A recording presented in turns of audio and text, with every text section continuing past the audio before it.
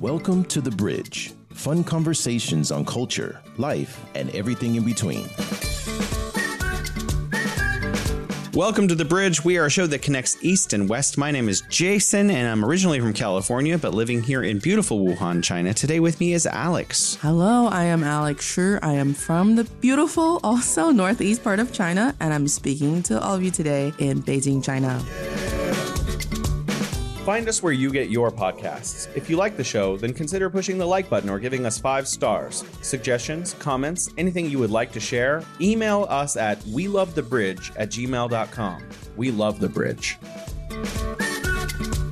I want to talk about culture and heritage and intangible cultural heritage about China. And, you know, I am a Western person. I was born and raised in the United States. So I'm hoping you can fill in my some of the spaces that are missing in my knowledge about China and tell me about my generalizations and my misconceptions. I'll try my best. I'll try to answer to all the interpretations that don't really make sense to what I know. Well, I also don't expect you to be an expert because, you know, I don't know all about cowboys. So let me think about some questions about cowboys. Because, you know, if someone were to like, oh, wow, you're from America and they want to know about like the history of America, they're like, well, what are muskets like? How do muskets work? Is that what was like the Civil War like? I don't know. Do we watch the same movie? Maybe.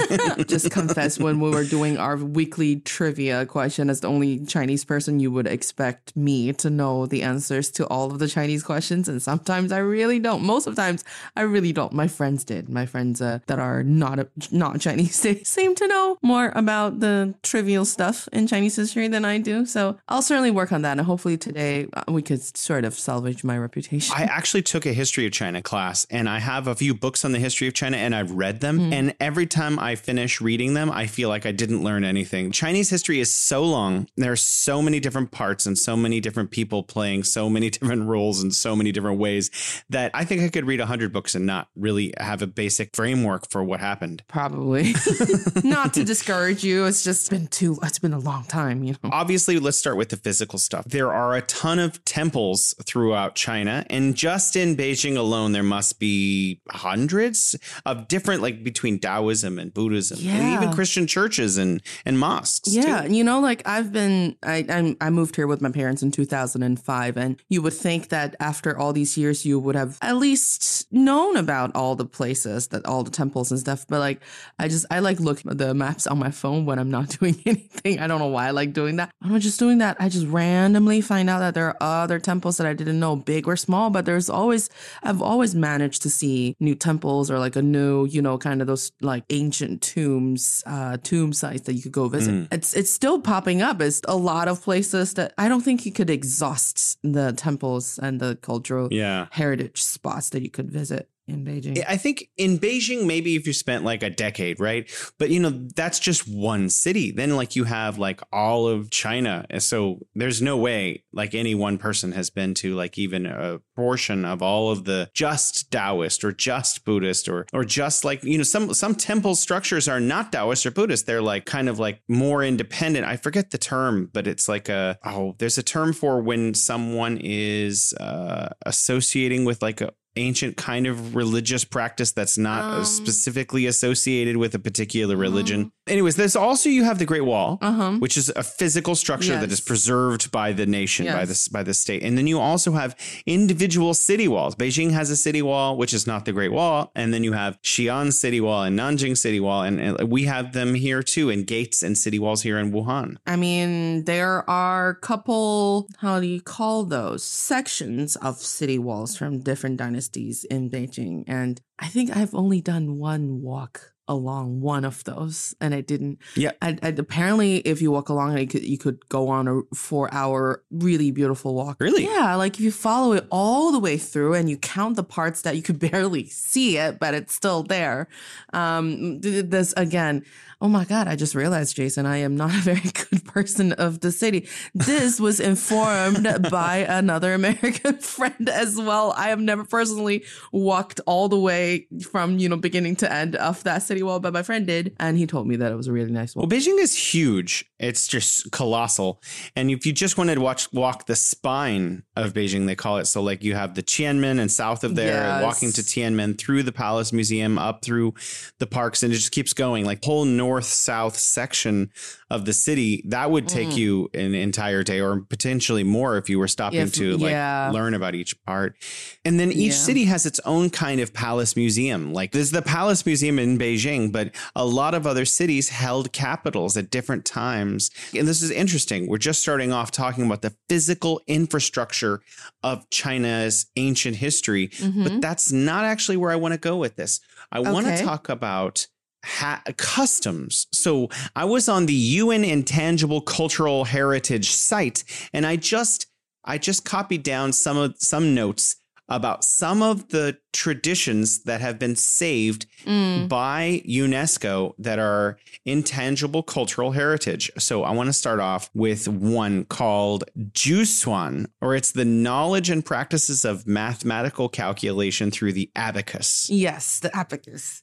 We had to learn that. I don't know if kids still do that now, but we did learn that in primary school. Yeah. So you know how to use an abacus. Yeah. We had to learn how to, because there's one on the top. And then there's a separator under in the lower section. There's 4. So when you count, you go 1, 2, 3, 4. And once it becomes 4, you pluck down the 4 to the bottom and then the 1 in the bottom to the separator. That's a 5. So it's the kind of the way how I think it comes from how we used to count days or how we used to count in general. You know, there's a character in Chinese called zheng, which means like upright. And zheng has 5 strokes. You know how people in the West usually they do 4 vertical bars and then they cross it with 1 horizontal bar. For Chinese people, when we used to count votes, we just write the character zheng because it's just 4 strokes. It's either a horizontal stroke or a vertical stroke. There's no other direction that it's going. So you just look at how many zhengs there are. And so the abacus way of counting had something to do with that for sure, because it also counts on the base of 5s. And then we had to learn how to read from the abacus because it's not like it doesn't say 1, 2, 3, 4. It doesn't say beyond 6. So you have to know how to read that. And we learned that in, I think, the first maybe 2-3 years in primary school. But they stopped it. I didn't understand, but that's okay. I think that's normal. My grandmother gave me one when she was like, you need to learn how to use this. And I was like, okay. And then she left me. I've seen it used in movies, but like, I have no idea how to use it. She knew how to use it? No, she didn't know how to use it. She was just like, you should learn how to use this thing. And then she left me with the thing. I have no idea what it is. For me, it's like a toy with wooden things that move around. I mean, it is a good thing to, if you just walk around, if you were a tiny kid, a toddler, walking around the house just shaking the abacus, you would probably annoy your parents to no end. The joy of having children. I know. I was, on that note, just very quickly, I was looking for birthday gifts for my friend's baby, and I was just going on JD Taobao and looking at the different kits for, toys for kids that are from 3 to 6 years old. And then I looked at it, I was like, I could easily tell that this toy designer does not have children, because the toy that I saw was a Bluetooth microphone speaker for 3-year-olds. I'm like, what? Have you been around 3-year-olds? They do not need the last thing they need on this earth is to have a microphone that's also a Bluetooth speaker that is going to amplify their already loud noise. Wow. Anyways, that was scary toy. I know. Oh yeah. The best military commander is not he who fights 100 battles and wins every one of them. The best military strategy does not lead to the desiccation of the enemy's capital city. Decoding the Art of War will help you understand why there's no art in war and how Sun Tzu stayed undefeatable using the science of war, with fun stories and insightful breakdown of famous battles. Tune in to Decoding the Art of War on Spotify. You're listening to The Bridge. I have a question. So you know basically how to use an abacus. Yes. So does that help you with like mental arithmetic? I guess when I was a kid, I did, because like I said, it's different from how you are learning math. It's a different approach to numbers and calculation. So as a kid, if you're learning that, I think they were trying to wire your mind in a little bit of a different way. So, I mean, it didn't help with my math. I was still horrible at math after I entered high school. But I think it was, if I had stuck with it, probably that'll be a little different, because that's kind of like I said, because you could only show in each one of those sticks on the abacus, it only shows up to 5, because there are 5 pearls on it, you know, the pearls that you pluck up and down. There's only 5. So after 5, then you have to count 6, 7, 8. So it's kind of like the Roman numbers as well. So you have to, yeah, you know, so I guess it definitely works your brain in a different way. And then especially like I only know how to do addition and deduction. I don't know how to do multiply and division. But you can do multiplication and division on this. It's not just for addition and subtraction. Yeah, there are people who know how to do it. But it's probably just, you know, it's probably like they do a really quick, you know. This is not normal. Like every child in China goes to learn to use an abacus. Am I wrong? Not anymore. I don't think kids are learning this like in school. Everybody's learning it. We were probably the last generation that had the chance to learn it in school. Because it's just not, you know, with calculators and computers, it's just not as necessary. But like I said, because of the system of calculation, it's a different logic. It's a different, you know, way of thinking about things. So that's why, because we were talking about cultural heritage, and one of the standards or one of the criteria of counting, of looking at something and say that we're going to include that as part of a cultural heritage is that if it contains, it preserves, you know, historical values. And that was definitely like. So you were taught this to preserve traditional cultural values. That was the purpose of your learning abacus as a child. I could imagine that's what the Education Bureau was thinking. But as when I was part of it as a 6-year-old, I didn't care. Like, you're just like, OK, let me do this. Gotta.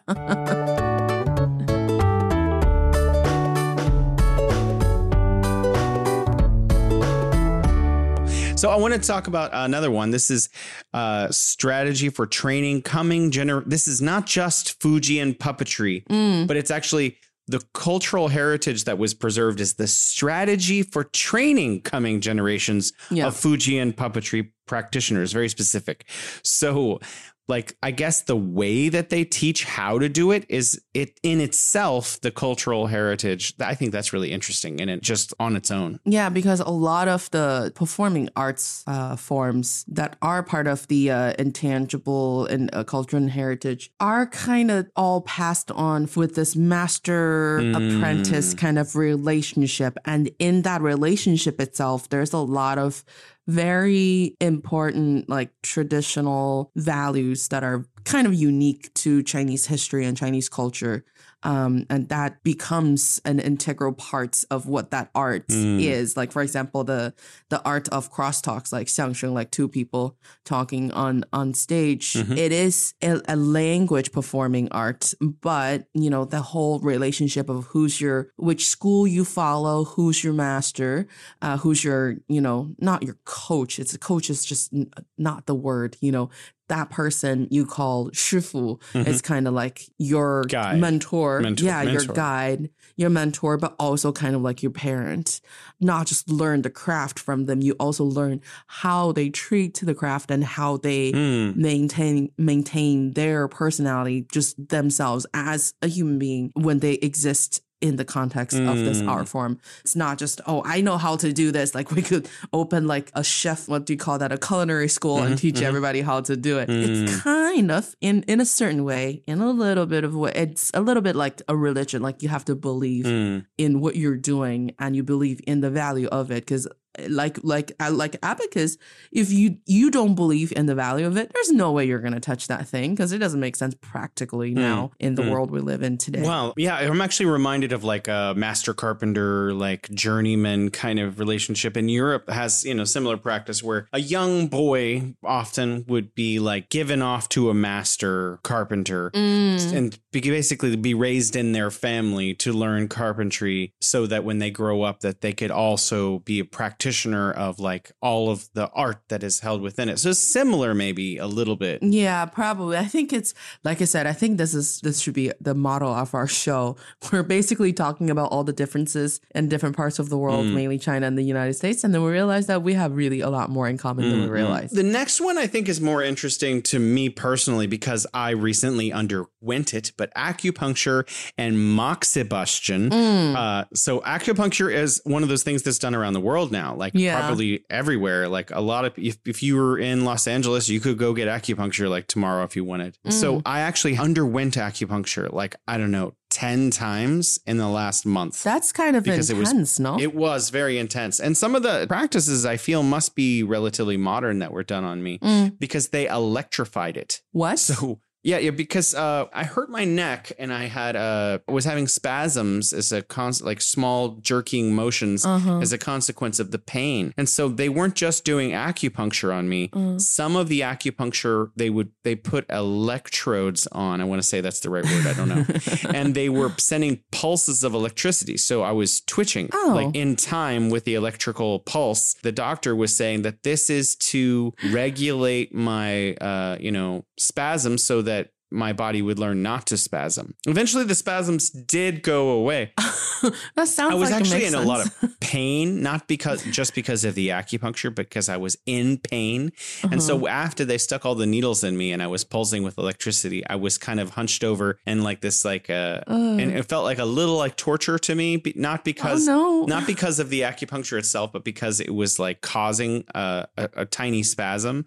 And my wife was there, the whole time. She's such a sweetheart. She stayed with me through the entire process. And I looked up at her while she was filming me and I said, whatever I've done, I'm so sorry. Can we please make that video available to at least to our listeners? I would love to see. I need to see that. That's the whole reason why she stayed in the room with you so she could take that video. I love that. I love moments like that. But was this your first encounter with acupuncture? Yeah, I mean, I hadn't had any. No, that's not true. I was in Beijing one time. I was going to meet with my wife's uncle, and he was like, "Oh, I've become quite good at acupuncture." And he before we went to dine, he was like, "Pull up your shirt," and I was like, "Okay." So he stuck a bunch of needles in my stomach. Oh my God! Not into the organ, but into the tissue, right? My fatty tissue and I said, "What's this for?" And after he got all the needles in, he said, "This will help you lose weight." Oh my God! But does he have the license to I don't know, but it didn't. Oh, but you just, I think it's just a test. It's like, this American guy going to accept our family to the max? And this is my ultimate test on this guy. And if he says yes, then it's good. Anyways, it didn't the acupuncture, sticking the needles in to my back muscles hurt very briefly for like 10th of a second. And then after the needle was in there, you almost don't even notice it. I only tried it once. Have you had it? You have? What did you have it for? It was recommended by a friend who was going there kind of on a regular basis. I went because, I have a constant sleeping problem. I dream a lot, so I'm always tired when I wake up, and sometimes I have trouble sleeping. Wow. Yeah, I guess I'm just worried about really important issues for the world, and I have too much on my brain, in my brain, on my shoulder. No, I had that problem, and basically I lied down on my left, and he put needles on my ankle, my side part of my knee. I remember. Yeah, you told me this before. I think so. Yeah, I think we talked about this. And then, of course, on my face as well. One time of acupuncture is not going to have a significant effect on whatever problem you have. And I only went once. I guess after that session, because you have to let the needles stay on you for 45 minutes. And during that 45 minutes, you're just lying down there quietly. And he asks you to very specifically close your eyes. Do not leave your eyes open during that 45 minutes because you have to seal every outlet of your body so that the needles could do their work. After that 45 minutes rest, I did feel pretty good, but the sleeping problems were not really alleviated because I didn't go back. Did they heal you? I can't tell the entire story because it's really long. It would take our entire episode. Yeah. But I had a disc that had cracked in my neck. It's called a cervical disc, which I found confusing because I always thought cervix is somewhere else. Anyways, so you have your spinal column, you have above your rib cage that are not connected to your ribs are called your cervical discs. And one of them cracked open and it leaked out the jelly stuff that's inside and it pushed on my nerve. It was pressing on my nerve and I went to see a doctor at a huge hospital, very reputable general hospital. We went to a specialist and that specialist said the only way to deal with this was to have surgery to remove the disc. And they were going to have to remove the disc from inside my spinal column. And he said there was a 1 or 2% chance I could end up in a wheelchair permanently. And that's probably a 3 or 4 months of recovery time. He said I could start to maybe walk in 2 or 3 or 4 weeks, but I would start to walk and it would take intense physical. So we were like, okay, let's go somewhere else and get another opinion. So we went to a traditional Chinese hospital, not just some roadside acupuncturist. Okay, so like a very legitimate with the license. A huge, massive hospital with several floors and like dozens of doctors inside, registered medical doctors who were also acupuncturists and did traditional Chinese medicine. And we saw one doctor and he gave us some physical therapy. And I wasn't really getting that much better, actually. I felt like I wasn't recovering. So we went to see a different doctor in the same hospital. And that doctor, MD, he gave me some Chinese traditional medicine and I recovered within a week or 2. Sometimes these things are it's kind of like magic, I guess, because it's been, we will have an episode talking about traditional Chinese medicine. I don't want to go into all the details, but because they have been people have been practicing it and receiving it in China for thousands of years. And that's way before science. So I know a lot of it. It's like, we can't really put a finger on. Well, some of this has been tested by science too. Yeah, but it's such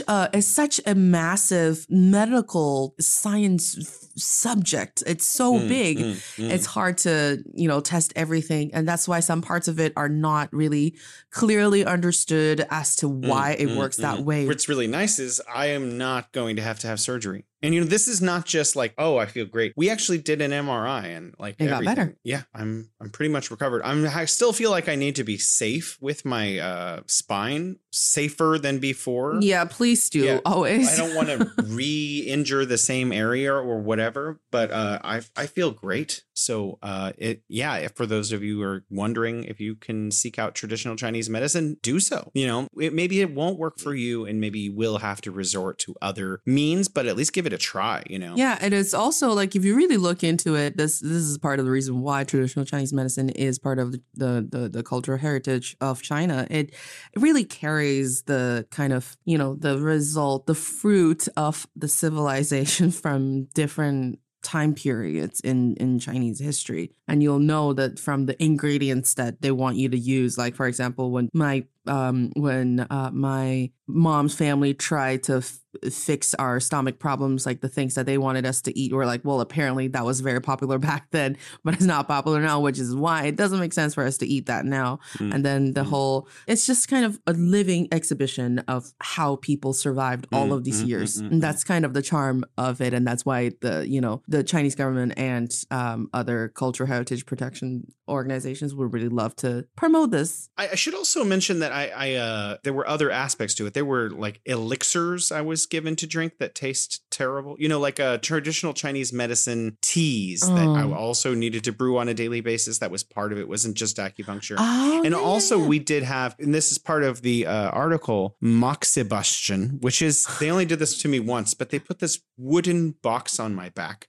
And inside they put smoke, mugwort leaves smoke, and then they exposed my back to this while the Chinese name of that is a lot more what is it? Pleasing to the ear. It's called aijiu. Aijiu. Doesn't it sound so much more beautiful? Moxibustion. Moxibustion. Yeah, it's the herb that we use not just for treating your body. Like what they say is, because I've done it, but at a spa place, not at a traditional Chinese restaurant. What they say is that help get the heat into your skin and drive out the cold. But it's also a very useful type of herb in summer to drive away mosquitoes. Oh, yeah? Yeah. Like if you're sitting outside. I am like the most delicious person to mosquitoes I know. Like if there's 10 of us sitting around, like hanging out outside. They would all go I'll for get you. like as many bites as everyone else combined. I need to be friends with you because yesterday that was me at the barbecue at our friend's place. I had, I think, 8 bites within the matter of 20 minutes, not even. And I had to leave the conversation because I was being eaten up alive. Do you use that spray stuff that people use? I'm not saying this to dismiss anyone, but we had the Western sprays and they didn't work. My legs were covered with chemicals, but it just didn't stop the mosquitoes from even coming close to me.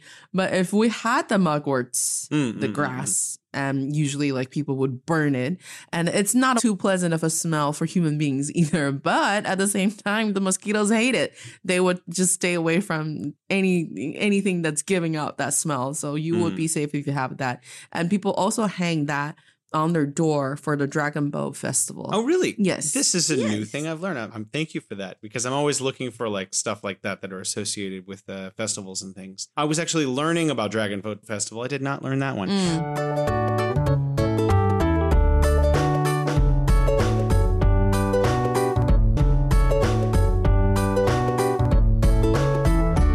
Next one I found is Chinese calligraphy, which makes total sense because that is the entire writing system, kind of. But it means more of the art of painting it like with a brush, not just writing with a pen or a pencil. Yeah. So this is 2009, China registered and preserved Chinese calligraphy. You know, you see in so many varieties expressed in Chinese culture, because you have the elderly people who go outside with the big, huge brushes. Bucket of water. Yeah, and the bucket of water, and they paint it on the ground, and as they're writing the poem, the poem's starting to evaporate from the other end. Oh, can I just say that's just so poetic and so romantic for me? Like, oh my God, because they're all writing some like really sophisticated, poetry from Chinese literature. And as you were watching them putting in, because it takes a lot of work, first off, to know how to write those characters, to practice your calligraphy art. And it takes more work that you're not writing with a brush. You're writing with a giant brush that you have to move with your arms. It's not like just a brush in your pen anymore. And as you're writing down with all of the efforts behind being able to do that on the ground, and it makes it more visible to more people, but they don't stay on the ground for a very long time. They go away, they disappear. And I was like, oh my God, there's so much Zen in this.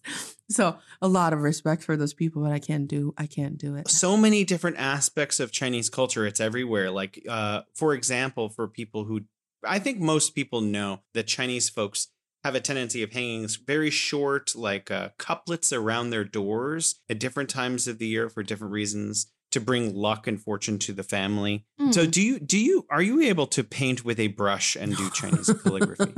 I did learn Chinese calligraphy when I was a kid. And this is, again, like I would love to be able to take people to calligraphy masters and to have them listen to the calligraphy masters talk about calligraphy in their understanding, because it's not just about maybe because I've never learned Chinese ink painting or any other way of painting. I can't draw. I can't paint for the life of me. But I did learn calligraphy. Every way, basically, they have a whole system. They have a whole explanation system of as detailed as to why each stroke in that style is written that way.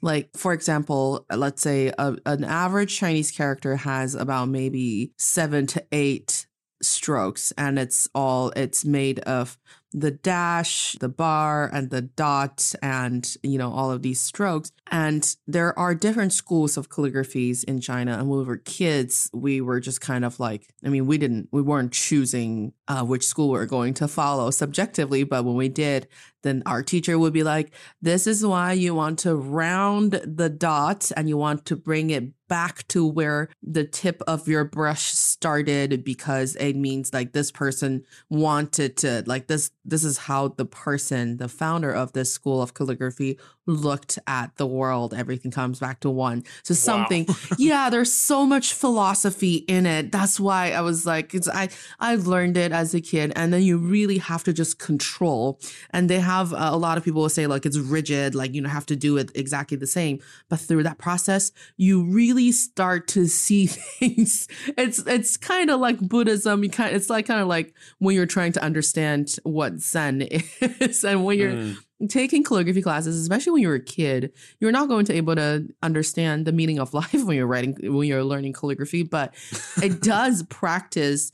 Helps you practice your patience a lot, like, because it goes so slow. It takes so long to, especially if you say, if you write bigger characters, and that takes a long time because each stroke you have to go from like heavy to light, fast and slow, and bringing it back, and then the strokes break, but the momentum of your brush doesn't. There's so much.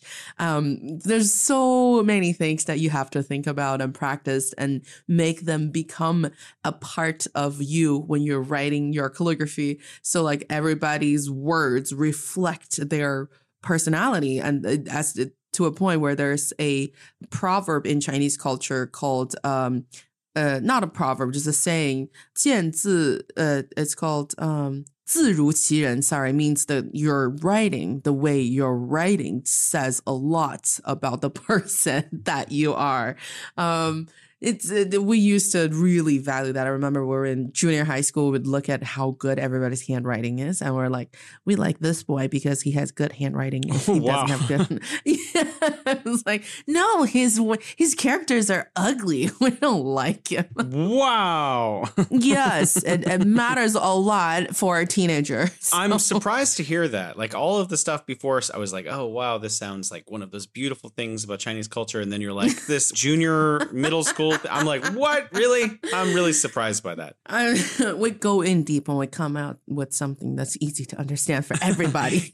My wife and I were recently downtown Wuhan. I should say Hankou. And there was an exhibit. And it was on calligraphy, and we went in. And what's really interesting is the calligrapher, whose exhibit it was sitting there inside, and he was still like painting, and he was using an older form of the characters. And I don't mean like a couple centuries ago. I mean like a couple thousand years ago version of the characters, that really old version where it's like almost like the turtle bone level of original characters. Yes, I know that. What's really interesting in the National Museum in Beijing, they have some of the actual like bones, the original bones, and the origin of Chinese characters, as far as I know, and I could be wrong, so you feel free to correct me, is they used to write certain symbols and characters that had meaning on them and then fire them, like put them in through fire. Yeah. And then they would examine how they came out of the fire. And this would be a way to tell fortunes. Yes. Yeah. That's really interesting. I had so much kind of speculations and my own understanding and my own way of trying to make sense of it. I was like, because back then, probably what people needed to know the most was about weather or natural elements and how that's going to change. Will there be rain for the farm? Yeah. Right. And so that's why when they burn it, the way that it cracks, it probably says about for example, the humidity and the temperature and the changes in whatever chemicals or mineral elements in the earth that, that's all part of everything. And like I said, back then people don't have a scientific system in place to explain it and list out A, B, C, D, but they just, that's how they got along with nature. And that's nature's way of telling them what's going to happen. We could probably go on just about Chinese calligraphy for a very long time. My wife actually really likes it. She practices sometimes, occasionally every month or so, she'll bust out the calligraphy and start like going at it. My calligraphy set is already up on the shelf. We have it on the shelf too. It's like, it's on top of the bookshelf. I actually got a free one from winning some kind of speech competition, but I can't write Chinese characters at all. So, I mean, I can write like less than 50 characters with a pen. I'm not going to try to do it with a brush. So, hey, maybe it'll open a new door for you. Maybe you're going to be the only one, or at least one of very few expats in China who can't really write regularly, but they can do calligraphy. That's a dream for some foreigner. I don't know. Not Jason. I mean, that's not just like a small investment. We're talking about hundreds or thousands of hours to get good at that. So, yeah. That's true. That's true. I know. Okay. Oh yeah.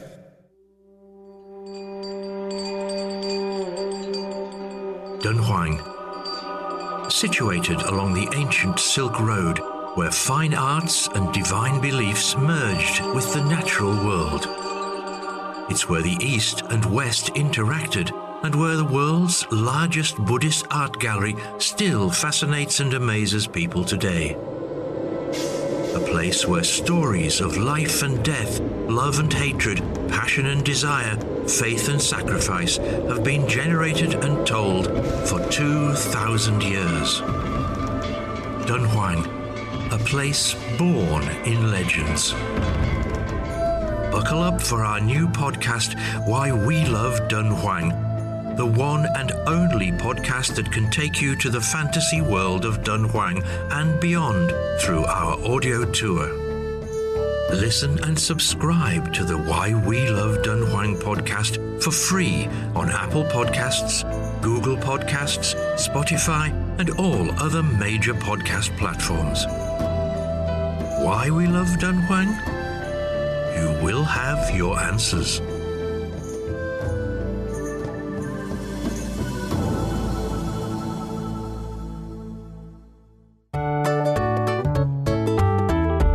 You're listening to The Bridge.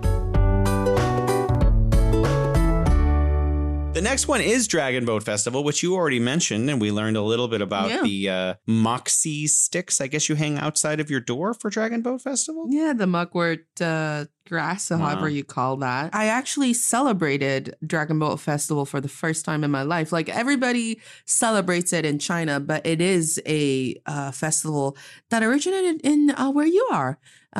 So we had a friend who's from Wuhan, and she was like, oh, I can't go back and celebrate it with my parents this year, but she wanted just to do the things that she used to as a kid. So we actually expanded our celebration categories from just eating the zongzi, which is the dumpling, sticky rice dumpling, to we made the bracelet, the 5-color string bracelet, and then I made zongzi for the first time in my life. What did you put inside? We did all kinds. We tried to cater to the different tasting palettes from the South and the North, and this is one thing that's a little interesting, funny to a lot of Chinese folks, because there's a major difference between Southern and Northern cuisine. I'm sure you've heard about these kind of silly rivalries. Well, not just about. I learned so much about zongzi this year, and apparently there's like 100 different kinds of zongzi. Yeah,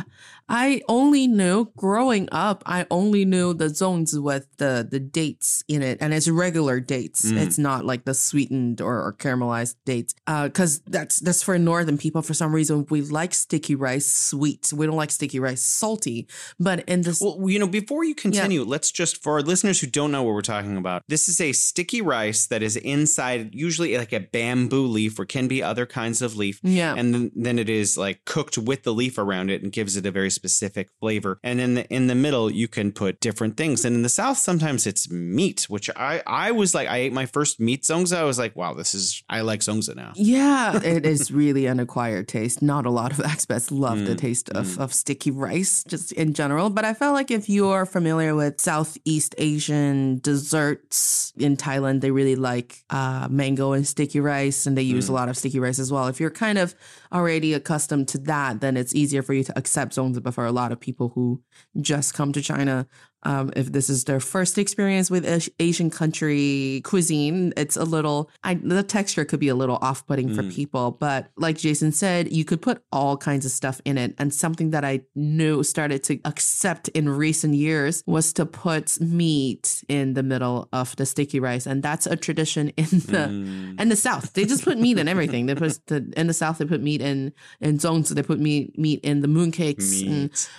It's really like in the beginning, it was such an odd concept to me. I was like, what? Zongzi are supposed to be sweet. Yeah, that's what I thought too, because at Beijing. Right? We dip it in sugar. Yeah. And then people were like, no, it's salty and savory. I'm like, odd. And then I tried it. I was like, okay, fine. I like it now. I think it both can be very good. What is red bean paste? The first one I had was red bean paste in Beijing. And I was like, that's good too. Well, I'm not a huge fan of that. So when I had it, I was like, in my head, I'm thinking last time. Oh. And then, I had it here. It was made by the cook at the place I work where they were just passing them out free. Like, here's a zongzi. And I was like, oh, great. Yay, zongzi. Yeah. And then I ate it and I was like, oh my gosh, this is so good. Okay, the red bean paste, Jason, I hate to tell you, it's kind of the soul for a lot of Chinese desserts.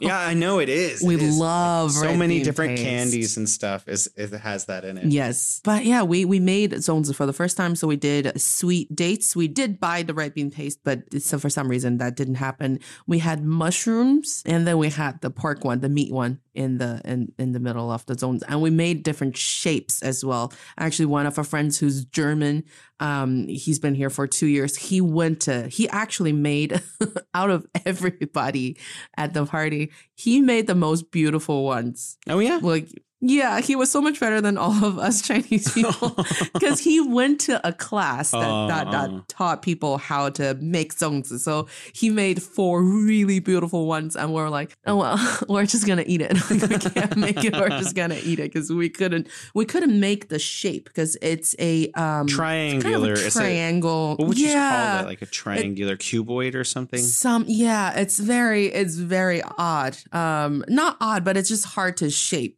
The ones that he made was more like kind of a little tube, like squished a little bit because you have to tie it. Elegant. Yeah, you have to tie it. The way he tied his zongzi was very elegant, very tidy. We were like, okay, we have how many? We have 4 balls of strings. Let's just make sure that this thing doesn't leak. So our zongzi look like hostages in the hot water, and his were just beautiful. Well, I want to talk just a tiny bit about Dragon Boat Festival itself, not just the zongzi. I went to see Dragon Boat Racing here in Wuhan, and I looked at a list of where it was supposed to be held that was from 2012, and it showed the East Lake. So a very specific place in the East Lake. So I went to that specific place of the East Lake in Wuhan, and I found out when we got there, that's not where they were holding the Dragon Boat Racing. They were holding it somewhere totally different, and I had missed it. So my wife and I were like kind of broken about that. Strolling around that area, we found a memorial to Qu Yuan. Yes. This poet from, I guess, the 1st or 2nd, 3rd century in China who took his own life by throwing himself into the water of Miluo. Yeah. And he did succeed in taking his own life because the emperor was not listening to him. And there are different versions of that story. So I'm not going to tell it because there are actually not just one version of that story. But one of traditional ways to understand this, the local people were very upset that he killed himself. Yes. And raced out to throw zongzi, this food that we've been discussing, into the water to prevent the fish from eating his body. Yes. So the one interesting that I learned this Dragon Boat Festival, basically it's because, everybody was asking the very few Chinese people at the celebration were like, oh, why is it a festival that's mainly celebrated in the south and not so much in the north?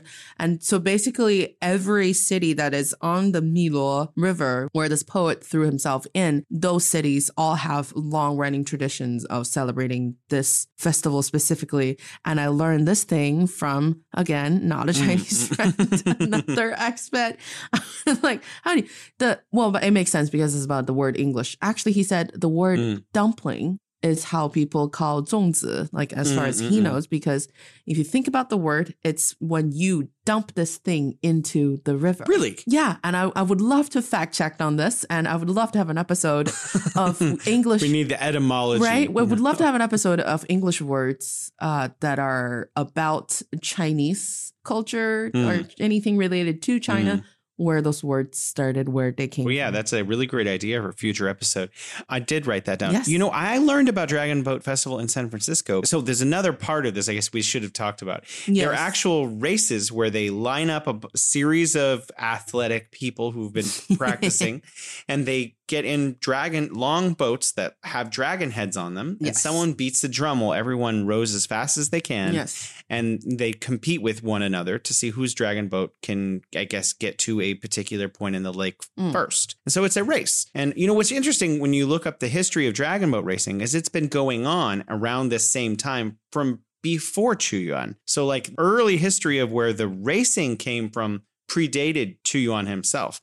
And Chuyuan's his history got kind of like combined with the tradition of racing at this time of year later on. I mean, they said it's one of the explanations or one of the stories of how it started was that after Chuyuan, threw himself in the river, people were trying to stir up the water with the pedals so that the fish could stay away from Chuyuan. His body doesn't get eaten up by the fish. But there are a lot of different ways of saying why Dragon Boat racing is one of the most important ways of celebrating the festival. But my friend she's from Wuhan and Chongqing. So she growing up celebrating this festival. And she did tell me, she said that every year during the Dragon Boat Festival for her, at least, it was, like you said, it's a whole bunch of really, really athletic people and it's a really serious sports. And there are colleges that have their own dragon boat racing teams. Oh, wow. And I was like, oh, so this is the punting of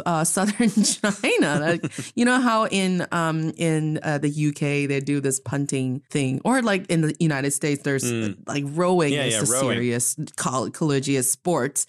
In China, is dragon boat racing. I was like, well, I guess in that case, we kind of win with aesthetics because you have to decorate the boats. Yeah, it's really lovely. And they do it in San Francisco. So even like outside of China, Chinese people have carried on this tradition. Like, so that's one of the reasons that it is a culturally protected heritage that is actually, when these things are registered with UNESCO, Yeah. festival itself becomes culturally protected by the United Nations. I don't know what to extent or how that works, but it becomes something that like is Yeah. officiated part of the United Nations. Oh yeah. 2,500 years ago, an old man rode on his buffalo and headed west of China. Before he vanished into the wild, he left behind a book of 5,000 words, which for the next 2.5 millennia would have shaped the Chinese way of thinking. Subscribe to the Sayings of Lao Tzu and find out why generals with wisdom yield after winning the ultimate battle, and how staying behind just might help you get ahead of others. The Sayings of Lao Tzu is available on all major podcast platforms.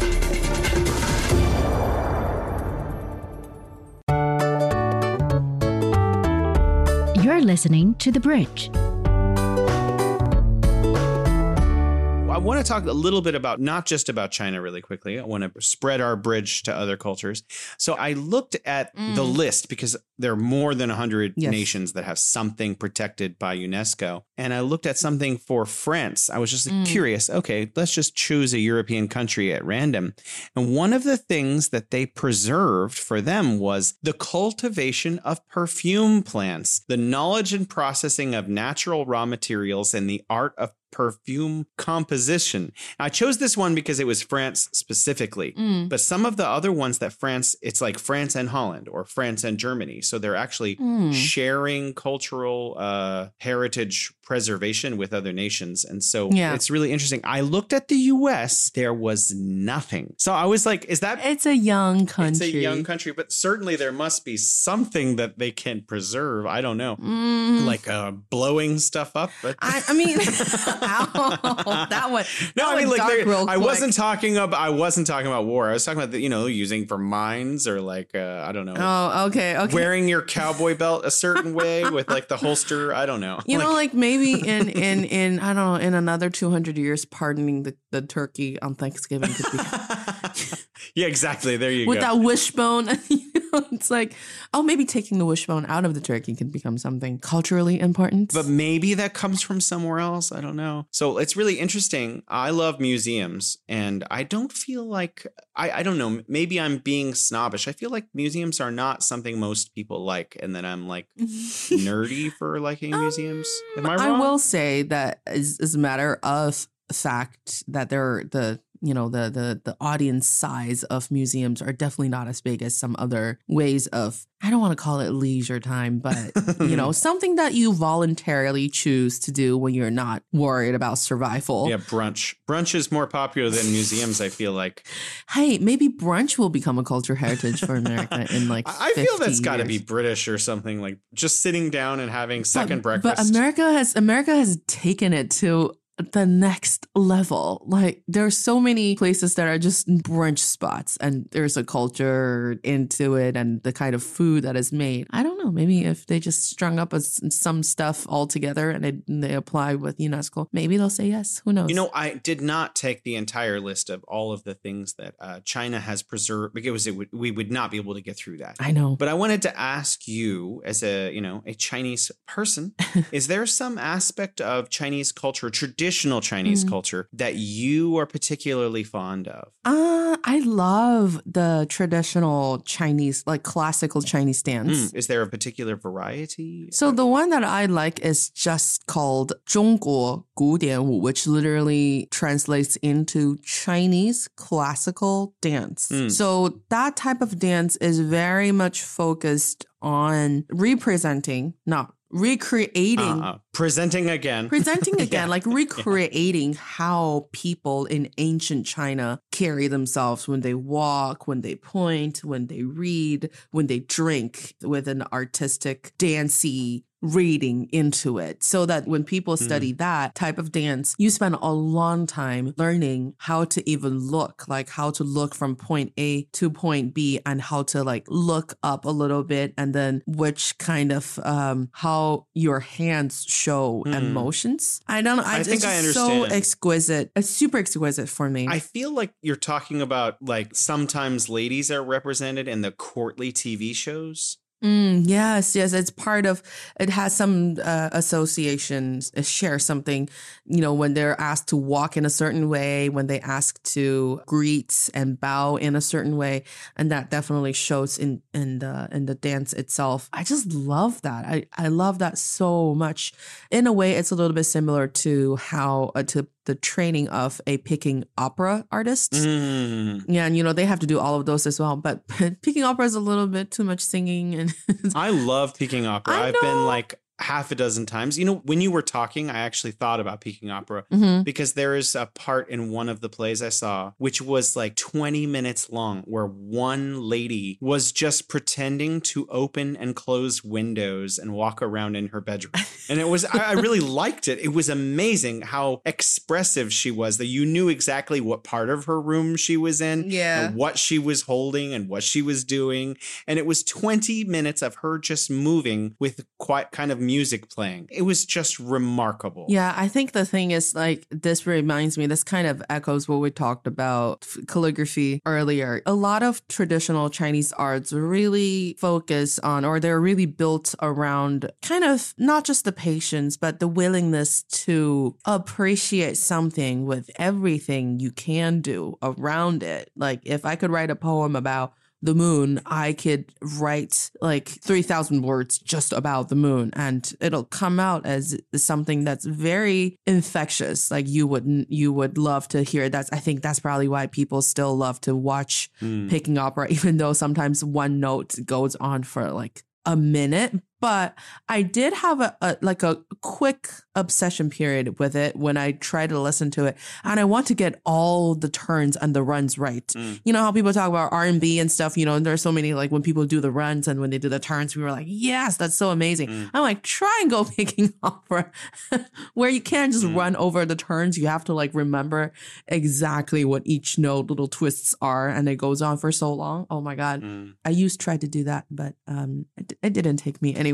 So I stopped. What's really interesting about you saying that is we were talking about, master and disciple kind of relationships earlier, mentor, mentee. Those people definitely go through years and years of like rigorous training to be able to perform a particular role in a particular play. It's so specialized. Sometimes the same person will do the same role for 40 or 50 years. Yes. There are a couple classical ones. If you're listening to us, there are a couple of classic Chinese Peking operas. Sorry. One of them is the very classic White Snake and Green Snake story. I'm sure you heard of it. There's the one about the female Chinese general, Mu Guiying. If you could look it up. I've seen that one. If you have? Oh, I've yet to see it. Yeah. I would love to see that because it's like a whole opera of just female generals, like military generals from like hundreds of years ago in China and how they kind of conquer and just win in life in general. So I would love to. I think we should do a whole other episode about traditional Chinese culture because I think we are not at the end of this discussion, but we are at the end of our time. I wanted to tell people more, Jason. I'm sorry, Alex. We're actually a little over time. Yep. It's always a great pleasure talking with you. Likewise, Jason. Please listen to our next episode for more insights and be part of bridging the East and West. Thank you for listening. Bye-bye.